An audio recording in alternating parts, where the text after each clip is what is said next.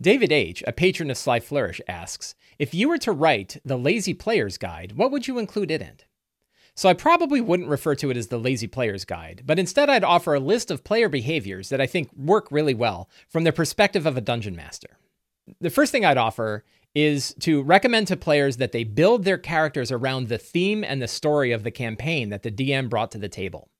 It's very tempting to build a character without really knowing yet what the campaign is going to be all about. You have an idea for your character and you want to run with it, and you really don't even know what kind of campaign you're going to be playing or what the story of that campaign is. So hold off until that session 0, understand where the campaign is going, and then build a character that's really custom built to support the theme of that campaign.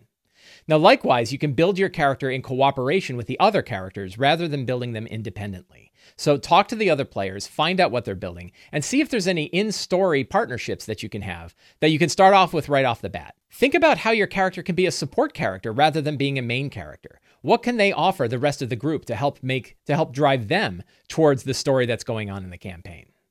Another one is take notes.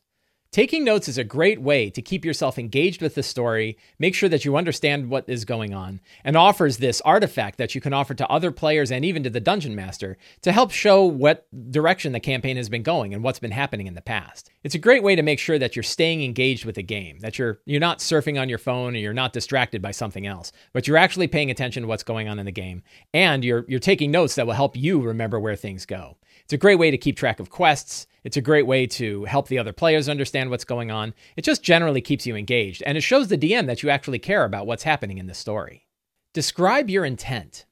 It's very common for players and dungeon masters to get caught in a game of Go Fish, where the player says something like, how far away are those guys? And the DM will say, 60 feet. And you say, how close are they to one another? And you say, about 15 feet. Well, how close are the 2 orcs to the boss? Right? And you can go back and forth like this, when it's far better to say, I'd like to figure out how many of them I can hit inside of a hypnotic pattern. How many of the guards can I hit with a hypnotic pattern? And if I cast it, can I also include the boss in that?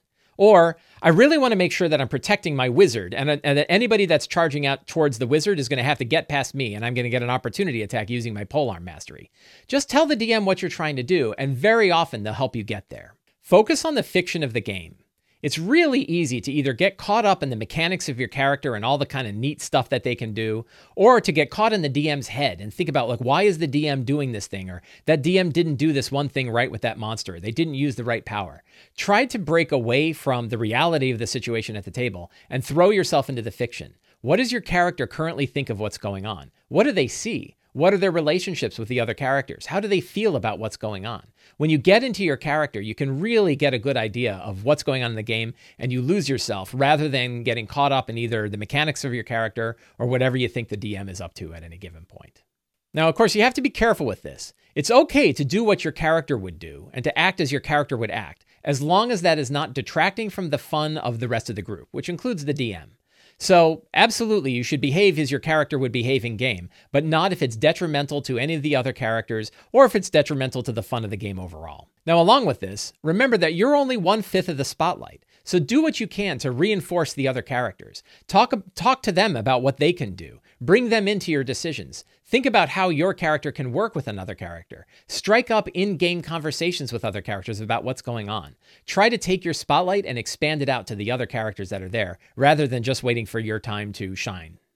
If you enjoyed this video, you can help me out in 4 different ways. First, you can subscribe to the Sly Flourish newsletter. Second, you can subscribe to my videos on YouTube. Third, you can subscribe to the Sly Flourish Patreon and become a patron of Sly Flourish. And 4, you can pick up any of my books, including Return of the Lazy Dungeon Master and the Lazy DM's Workbook. Thank you very much and have a great day.